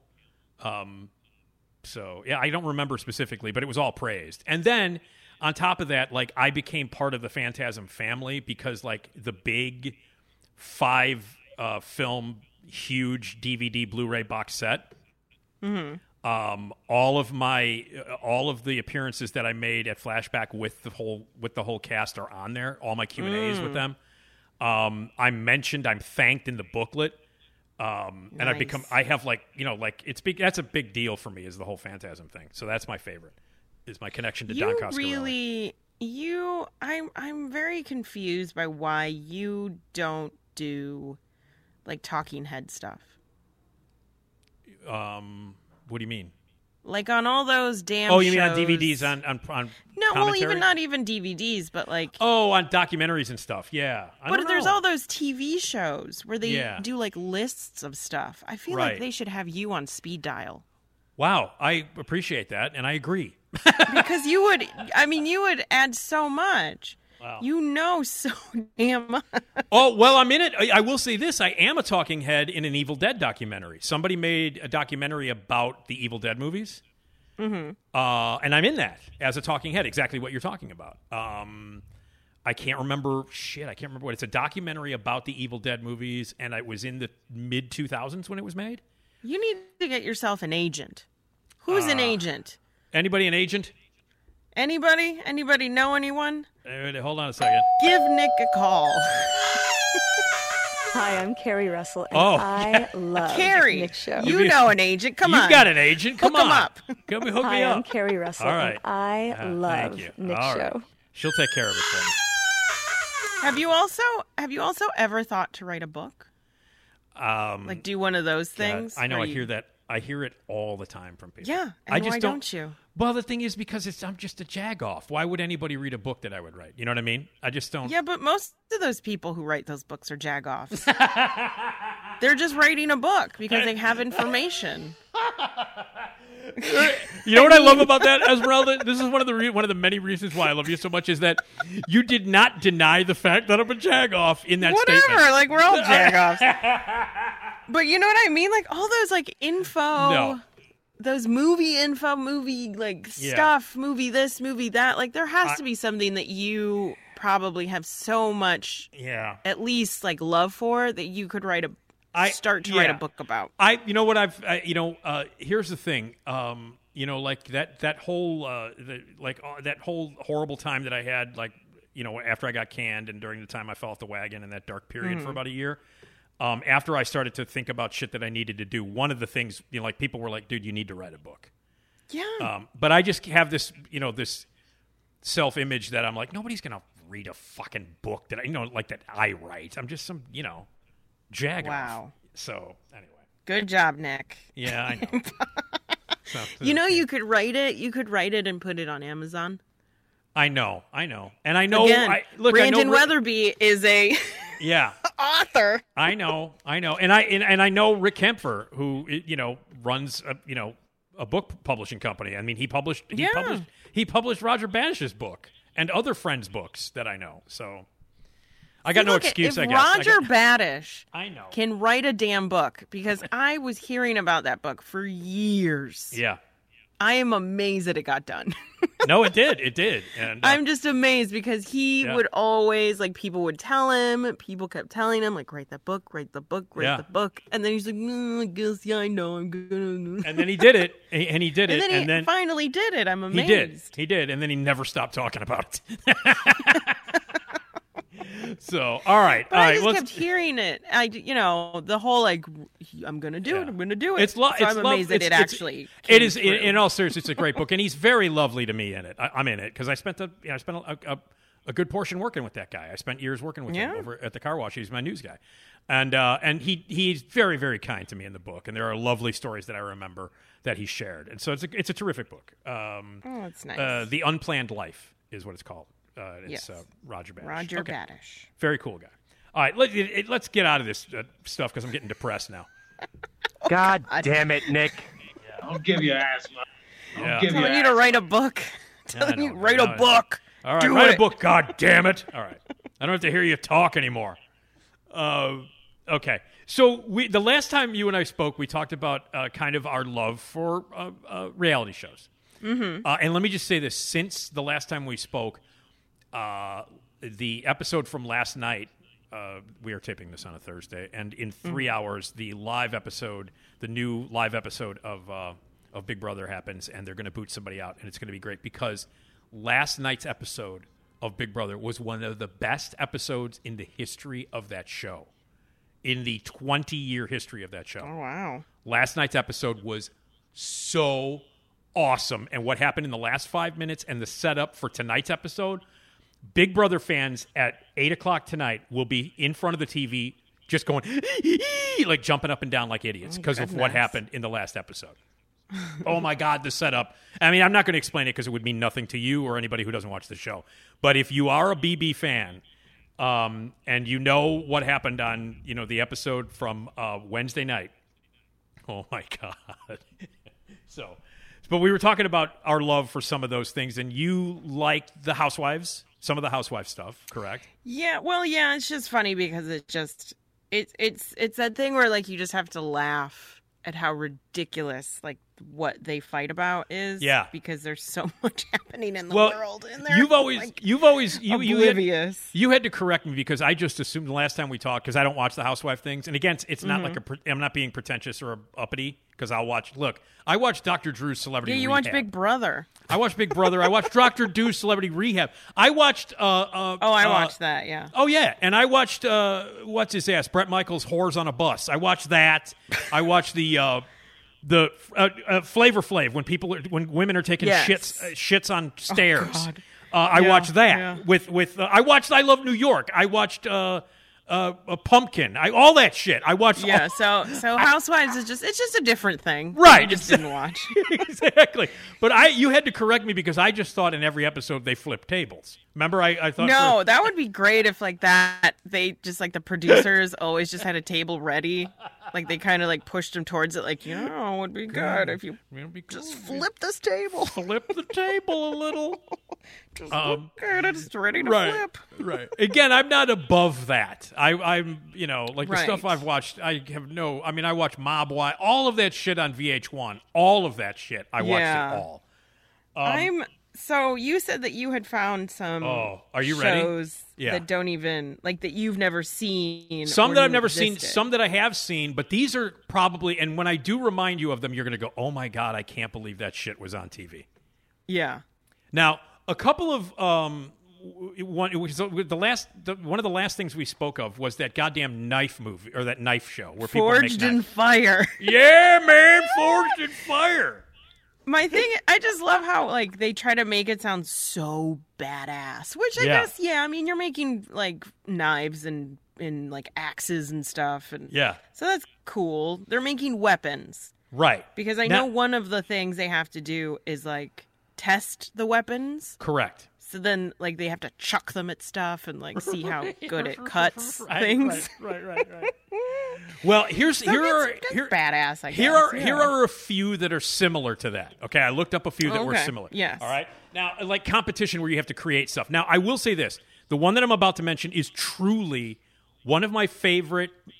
Besides Top Chef, I think the best competition reality show of all time, and a show that that really shows off creativity in a great way. And that was a show called Face Off. And Face Off was... Oh, yeah. Was that a Netflix? It was a sci-fi. Netflix show? It was sci-fi. Sci-fi, okay. And it was essentially a competition between makeup effects artists, latex makeup effects artists. Yeah. And they would have to do these special effects, and they would do these assignments, these competitions where they would have to create this makeup, under certain circumstances.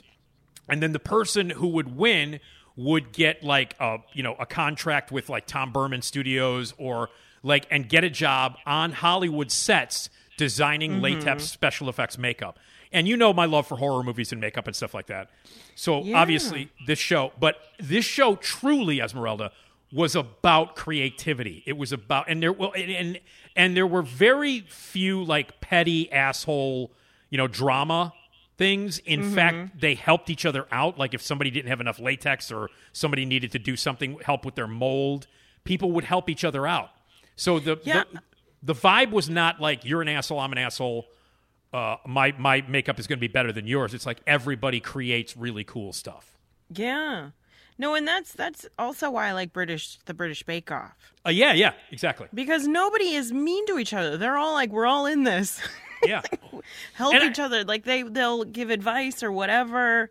But yeah, I do enjoy, as much as you really, the whole petty villain or it's whatever fun. cattiness. It's fun. Yeah. But then it's also nice to see something where like people are thriving and doing really like amazing work, and they're all just helping each other, and they all know they're all like in the industry in some way. And that's why Top Chef to me is my favorite and always will be. It's about people being creative in the kitchen.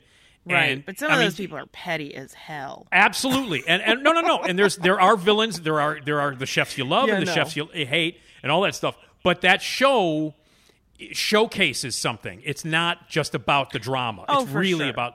So, but now Face Off. And by the way, Esmeralda, at Flashback, you will meet a couple of people who used to design on Face Off.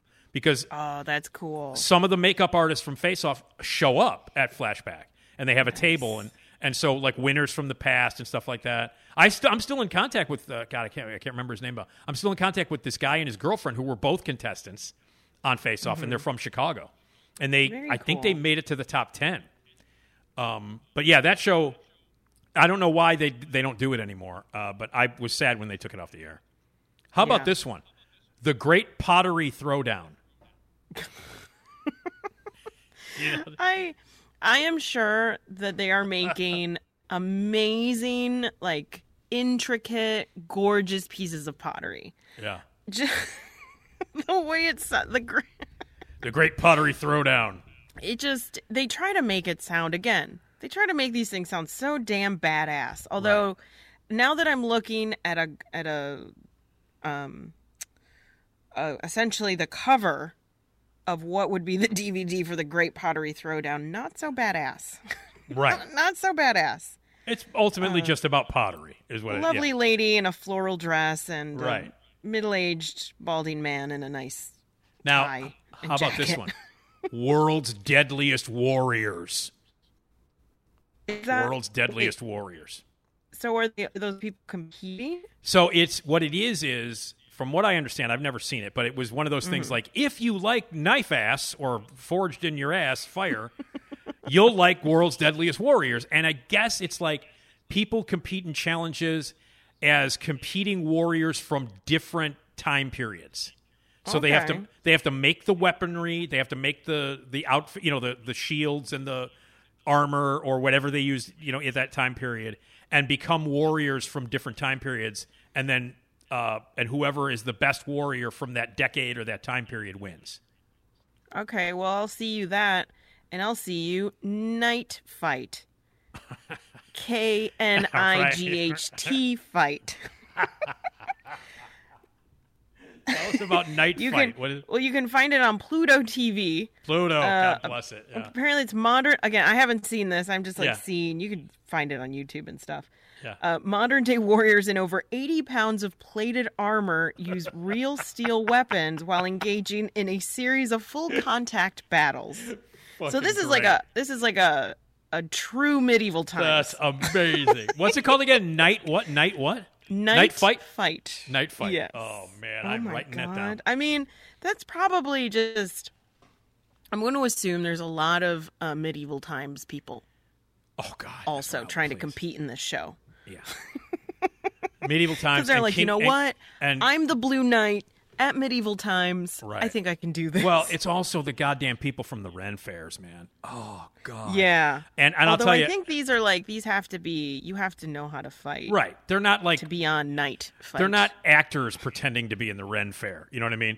Because I know people who've worked the Ren fair, and I've known. Listen, Esmeralda, as you know, and I know you know a lot of people who are actors and actresses in the world of theater. The ones that work at Ren fair every year are fucking insufferable. They are insufferable. I just saw the ad for it for the Ren fair, and I was just like, okay, no, thank you. It used to be called King Richard's Fair. Back in the day, it was called King Richard's Fair. And the first time I ever went was when I got passes from Roy Leonard on his show because I answered a trivia question back when I was like 14. Oh my God! And Roy Leonard's like, "Hey man, you got some tickets to King Richard's Fair." How did you get there? Well, I was dating a 22-year-old girl who I was 16. I was dating a 22-year-old girl with a kid who drove. So that's right. I love your reaction every time that's mentioned. I just cannot grasp. My mind does not. It's like as soon as I mention it, you go, yes, I know. Okay, shush. So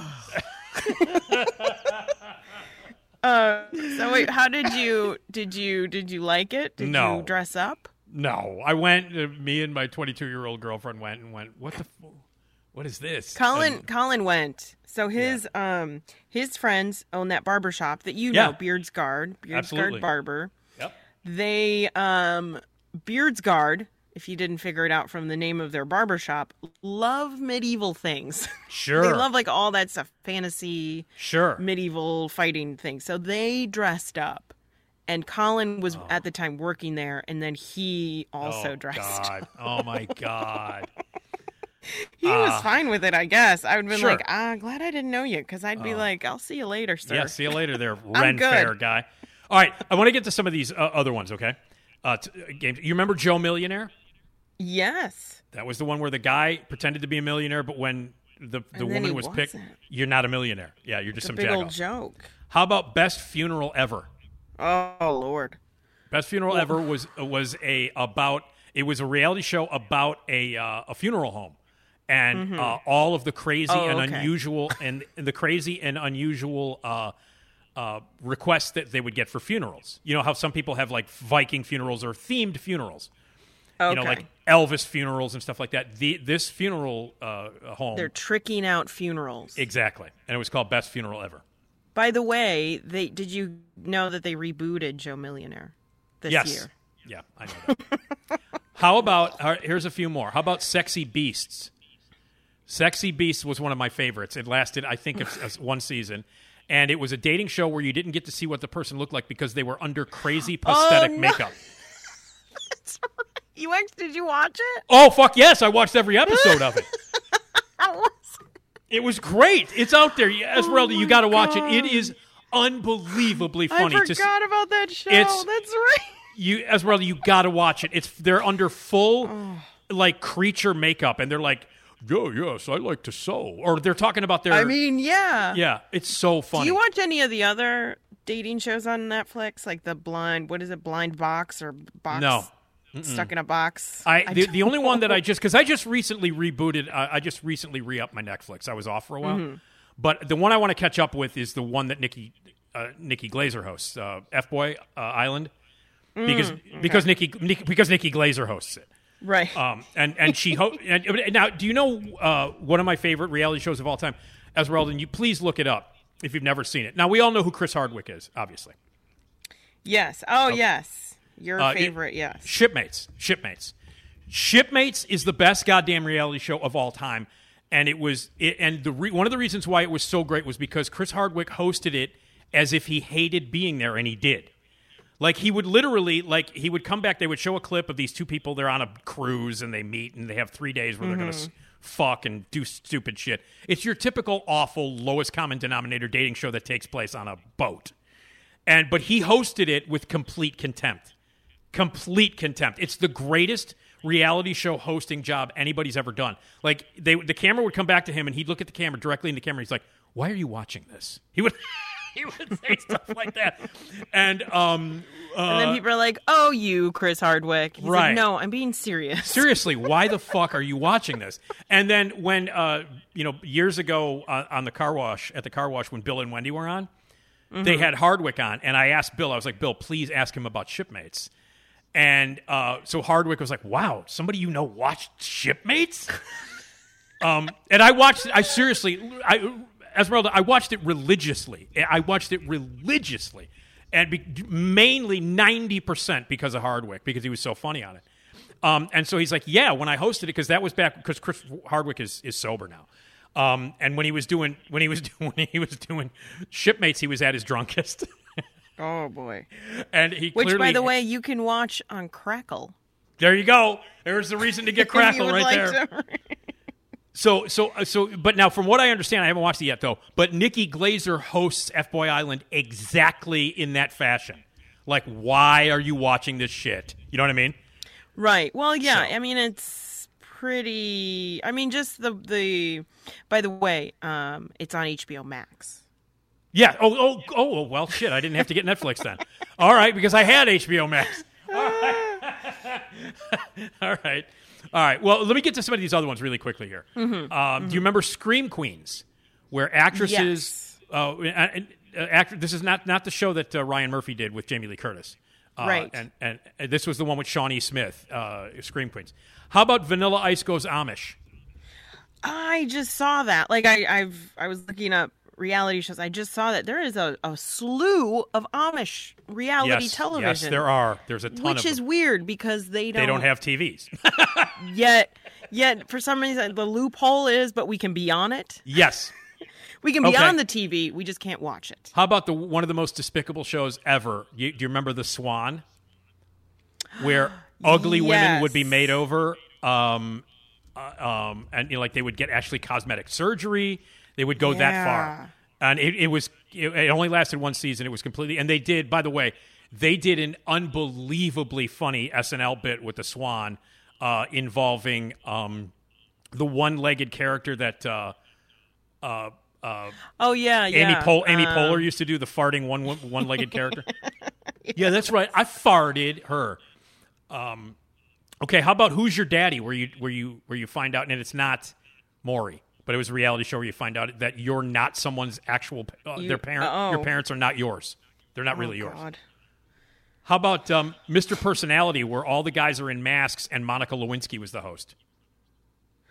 That sounds familiar. Yeah, that's a Fox show. It was. I remember it. Oh, Fox. Yep. They really he knew how to do it. No, they did. I mean, Swan was Fox as well.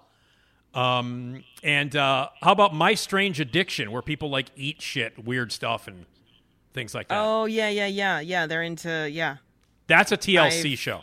Because TLC they have the I'm so fat I can't move shows. You know what I mean? Yes. They've got, So TLC and then Discovery. Discovery has also, sadly enough, Discovery used to be informative. Yeah. And educational. Yeah. And now it's just a bunch of reality TV shows, much like TLC, which is all like people eating weird shit, hoarders, stuff like that. Yeah. Oh God, I have to go to the ER because I had sex. Yeah, exactly. I have a 900-pound scrotum. That stuff was like I didn't know I was pregnant. Until 9 months in. I gave Which birth. I'm frightened. That is the most frightening thing for someone who doesn't want children. Because now I'm just like, what? Because it seems like it could happen. I thought how many of these? They got to find all these women. They do. The odds. And again, it's like, how many times do you think it's a bowel movement? And like, what? There's the odds. What? Just thinking in terms of just like the odds of this show makes it way more real and frightening. All right, now as I mentioned in the last episode, my dad is obsessed with the parking ticket one, the parking wars. Yes, parking wars. Yeah. Here are ones that fall under that category. Small town security. You ever seen that? Boy. That's like a small town. Not. Okay, it's basically a small security company that basically they run a security company and they get calls in the middle of the night of basic garage break-ins and stuff like that. Small town security. Oh, Lord. All right. Then you have Bill the Exterminator. Have you ever seen Bill the Exterminator? No, and I don't. I'm sure he has very fascinating things that he's catching and killing, but I do not. Nope, don't need to see that. That's like he goes into rat and cockroach infested houses and shit. No, thank you. All right. Storage Wars, classic. That's another one that falls into that. Whale Wars. How are they? Wait a minute. Is it they're like environmentalists? Yes, exactly. Okay, yeah, I've seen that. Of course, you mentioned there's Cupcake Wars, another one that's wars. Yes, Cupcake Wars. If you throw wars at the end of something, suddenly it's a reality show. Right. Wasn't there a Lego Wars? Well, yeah, there's a Lego Wars. It's still, that's on. There's, how about Blackboard Wars? That was about... Blackboard Wars. Now, it's a very misleading title because it's actually a reality show about a public school in a town that is trying to survive, and it was a year-long documentary about rebuilding the school and getting it back up. So the title that's like good. Yeah, though. Exactly. It's like a real good sort of documentary. Unfortunately, they wanted to get people to watch it, so they called it Blackboard Wars. Right. God. But yeah, so those are some of the ones. But I just remember, I think the most despicable of all of them is the Swan. That was the one where I was just like, okay. That one, I think, everyone can agree that's truly despicable. Yeah. Yeah. But anyway, I mean, Shipmates is on Crackle, so we're all happy. Right? Crackle. And apparently it's free. Maybe a free trial or something. No, it's free. Crackle is free. Everybody, go watch Shipmates. Crackle and Tubi. Tubi's another one, Tubi. Another one that's a streaming service. They have a whole bunch of crazy shit on there. Yeah, Tubi. I've looked through Tubi, and there's some interesting things on there. Yeah, absolutely. Yeah, which is great. Because some of these things you don't want to die. And Esmeralda, I urge you to watch Sexy Beasts. Oh my God, you need to watch it. The feather in these. Oh my God, they're just in those giant. That's it. Costumes. Stupid makeup with the very. It's amazing. So all right, well that's fun. Lots of reality TV out there. A lot. We didn't get to like half of it. My thanks to Esmeralda. As always, you're the best. Alex Winter, my thanks to Alex Winter, who we will all meet at the Flashback Convention next week. And my thanks to you. Please be a sponsor if you want to. Advertise on the Nick D Podcast. Tons of people listen to this podcast. You will be heard. Sales at RadioMisfits.com. Get your ads on right here. Sales at RadioMisfits.com. You be a part of the Nick D Podcast. Leave a voicemail message at 773-417-6948 anytime you want. Email us, nickdpodcast@gmail.com. My thanks to Jason Skaggs. My thanks to everybody at Radio Misfits, particularly Ed, who, again, is in Texas where it's 190 degrees. Oof. And he's editing my podcast as we speak, probably, in that heat. Rate and review us on every single platform. We want to get the feedback from you. And next time, it is a For the People episode. Tom Appel, the car expert, and Herb Weisbaum, your consumer expert, will join us to answer any and all of your consumer and car-related questions. So thanks, Esmeralda. You're the best. And my thanks to everybody for listening, and we'll see you on Tuesday for the people on the Nick D Podcast, Radio Misfits Podcast Network. Thanks, everybody.